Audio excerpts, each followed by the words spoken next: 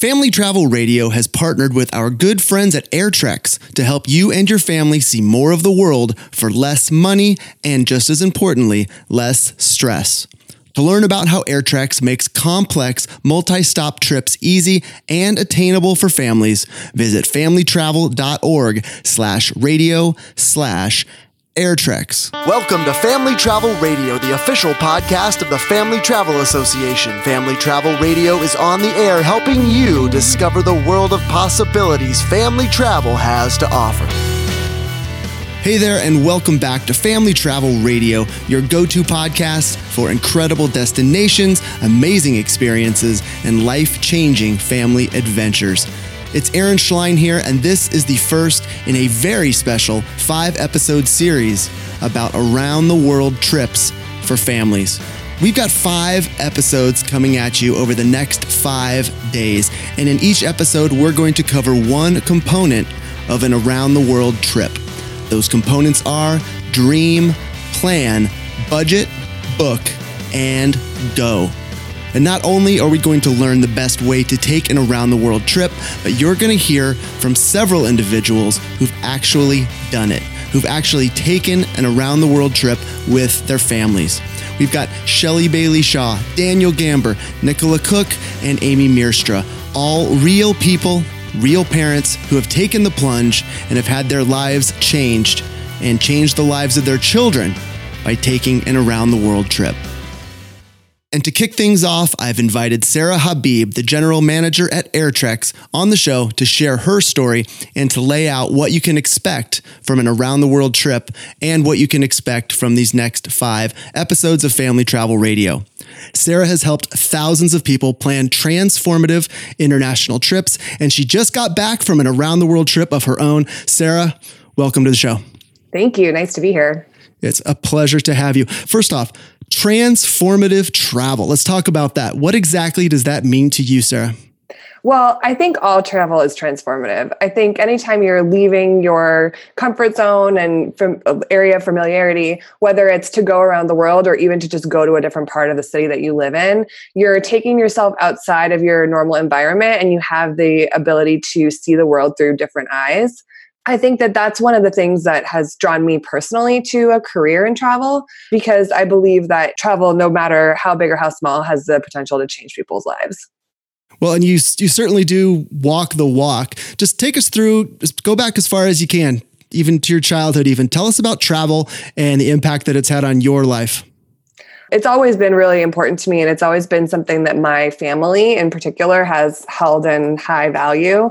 When I was a kid, we used to go camping every summer, so we would kind of camp around the continental US. I was born in Canada, so I traveled back and forth a lot between Canada and the US, and my parents are really big international travelers. They both took sabbaticals in their younger days to go see the world, living and traveling around in Europe and the Middle East. And it's always been something that my family kind of talked about around the dinner table. Like my path, I guess, to my career in travel came from that interest in it, that it's always been a part of like the fabric of our family conversations. So it's really great to see how it's influenced everybody in my family, actually. My brother lived in Bali for a while. He was a dive master there. My sister has moved around and lived a bunch of different places around the world. And my parents are actually in Colombia right now on their 5th international trip this year. So sometimes we get to do it together, which is great, but it's definitely been a part of the fabric of my family life. Well, first of all, great for your parents. I love to hear about that. You said something that really got my attention, because I'm very passionate about doing things every day in our day-to-day life that keeps travel in the top of our mind, even when we're not traveling. You talked about those dinner table conversations. Take me inside one of those conversations. What'd you guys talk about? Oh, man. It's hard for me to think back to when I was a kid. I'm just thinking about last Tuesday when we were talking about it. When I was growing up, we still had, book encyclopedias. So we had the Encyclopedia Britannica in the bookshelf, and we'd always pull one out and kind of take a peek. And, anytime there was something to research, I don't know, if we're learning about geometry, we could go look at information on the pyramids, that kind of stuff. I think we used to talk a lot about where have I been and where am I interested in going? Because I think another one of my family's core values would be love learning. Coincidentally, that's one of my company's core values now as well. It's one of the things that Airtrex really likes to focus on is how we can learn from traveling. It was always a conversation about what did I learn from this experience and what do I want to learn from the next experience? Well, how cool is that you grew up, I guess, to work for a company and have a high position in a company whose core values so perfectly align with your own. Tell me about that. Our core values, I think, they stemmed actually from a document called the Indy Manifesto, which is a document for independent travelers, basically. And I think that the values of Airtrex are a lot of the same values that people who love travel will hold. They are make meaningful connections, so trying to connect with each other and the world around us more deeply. Love learning, like I just said. Own your experience, so you're the master of your own destiny. You're in control of your own life. Embrace change, because the world is never going to stay the same. And work and play with passion. Work hard, play hard, enjoy your life, and make meaningful contributions when you can. Well, I love that. And you helped me segue perfectly into the next topic. You recently played very hard for about 3 weeks on a whirlwind around the world trip. And you just concluded this within the past couple of weeks, right? Yeah. I just got back on the 21st of July. Okay. And we're talking today on the 2nd of August. So you're just kind of freshly completed your re-entry into regular life from that sabbatical. So take me through that trip. Tell me about those 3 weeks. Yeah. I think my jet lag is finally over. This was a fast around the world trip. I mean, 3 weeks, I think, is a long time to be away from work. But when you're hopping continent to continent, it feels really, really fast. I started my trip. I left from New York and I flew to London, where I spent a few days. And I'd been there before, but I stayed in a part of the city that I hadn't stayed in before. And that was actually really cool because I got to see some of the sites that I love in London and do some of the things I love doing there. And I also got to experience a totally different part of the city. So I think sometimes people can think to themselves, oh, I've already been to this place or that place. I don't need to go back. But for me, there's always something more to explore, always some deeper layer to uncover. And I'm always looking to make deeper connections with people in different places that I go. So that was stop number 1. Stop number 2 was Cairo. And I've never been to Egypt before. And I can't wait to go back. I mean, this trip was just so fast. I had 3 days there and I got to see some of the highlights and just experience some of the Egyptian culture, which was great. Then from there, I flew to Thailand. I have a great picture flying over the Suez Canal of all the ships waiting to go through. And again, Bangkok is a place I've been before, but it was great to re-engage with it and see some of the things I love about being in Thailand. Then I went to Bali for, again, 3 days. Also amazing. Another place I can't wait to go back. I felt like I could have stayed there for 3 months. Then we hopped down to Sydney and I was there for another 3 days. I went hiking. I did an incredible hike just outside the city, like a ferry's ride away. And then I ended my trip in Fiji for another few days. So that was nice to relax on the beach and experience some of Fiji's culture and just kind of learn a little bit more about that part of the world. So it was a great trip. I love that. And always more to explore. That's a great line, no matter where you visit, even in your own hometown, Sarah. Absolutely. There's always something to see, some corner you haven't turned or some alley you never looked down.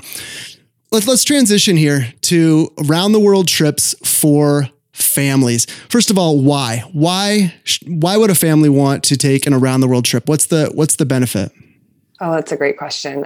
Well, I mean, we've been doing around the world trips for families. I've been doing it personally for 14 years. And I think really there are benefits for everybody involved. There are benefits for parents to kind of experience the world through their children's eyes, to navigate things differently and maybe see things that they wouldn't see if they weren't there with their children. For children, it's definitely a way to understand how much bigger the world is than the environment that we tend to curate for them, especially today. I think that it's really great, for even people that you meet on your trip.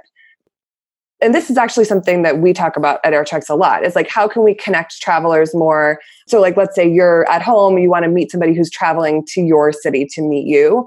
Because every time you connect with someone who's either on the road or you're on the road yourselves, you're expanding your worldview and just deepening your understanding of how humans relate to each other. You hit on a really powerful word, and that word was curate. Because as a parent, even when you try hard to expose your kids to unplanned activities, unplanned emotions, it's hard. It's hard to not want to curate and orchestrate their every moment. What's your advice? How do we break out of that curation mindset? Well, I think travel is going to do it for you, because inevitably you're going to have the flight that's delayed or the bus that doesn't come, or you're going to misunderstand somebody when you're both speaking different languages and Google Translate's not really going to work out for you this one time. And so that's actually one of the things that I think is so thrilling about travel. There's this quote that I like. I can't remember who said it, but it's, an adventure is never an adventure when it's happening. You know, you always look back on those moments of, oh my gosh, I was stranded here. And I remember a time for me personally, this was before cell phones. I was supposed to meet a friend somewhere and he didn't show up because he missed his flight. And so we had to figure out how we were going to connect with each other without email, without phone, without being able to communicate at all. We ended up finding each other randomly in the same hostel. This was 20 years ago, but it was just really, I think that kind of stuff is going to happen to you when you're on the road without, I don't think that you have to worry about planning it. It's going to happen. So at no time during that story, when you're trying to find your friend, did you stop and say, I'm having an adventure right now? No, it was terrible. It's like, oh my gosh, we're supposed to leave tomorrow to go to this place together and he's not here. And what do I do? Should I wait? Like, it was just so stressful. But now it's like one of my favorite stories because it would never happen today because we're so connected with the technology. It's your story. It's part of that fabric of your life, like you mentioned before. Yeah. So let's bring the conversation back to Airtrex round the world trips for families. And once again, familytravel.org/radio/Airtrex. Tons of great content over there for planning that round the world adventure. So Sarah, here in this first of 5 episodes, this is all about the dream of an around the world trip. And Sarah, you've told me that the first step towards a round the world trip is to dream bigger. So how big should we be dreaming here? Let's be intentional with that dream. Ooh, well, I always like to say for anyone who's thinking about doing an around the world trip, start with your bucket list. Start with the things that you absolutely want to see, and don't think about like, well, how can I have the time? How can I afford to do this? Like, you can figure out all those details later. Just think about what are the dreams? What are the key themes that I want to learn? And I think when you're planning with your family, it's really cool to get your children involved in that process as well. Like I was talking about those dinner table conversations. What do you want to learn about? Where would it be cool to go? Oh, I know you like Thai food. Like, would you like to go eat it in Thailand? You know, just kind of start with different experiences in the world around you right now and think about how you might want to translate those into a bigger trip. I love that. Those dinner table conversations, one of many tools for dreaming and planning that trip. So Sarah, one thing that we're going to be touching on multiple times throughout this series is that Airtrex trip planner that's available over at airtrex.com. Let's talk about that a little bit now, and we'll continue that conversation as the series goes on. But let's set that up. Tell us about that trip planner and how we can use it to start fleshing out that dream. Yeah, so this tool is actually pretty incredible. So you can take all those destinations that you're talking about over the dinner table, and you can put them in on our website at tripplanner.airtrex.com, or just go to airtrex.com and click on Trip Planner. And you'll get an instant estimate for your flight prices. You can put in any combination of cities. You can put in any length of trip. If you want to enter 50 destinations, you can do that. And you'll get an instant estimate for the airfare cost. So this will help you figure out what your budget should be. You can play around with different routes to see what works better for you. You can really spend a lot of time sort of dreaming and imagining what your trip could look like with this tool.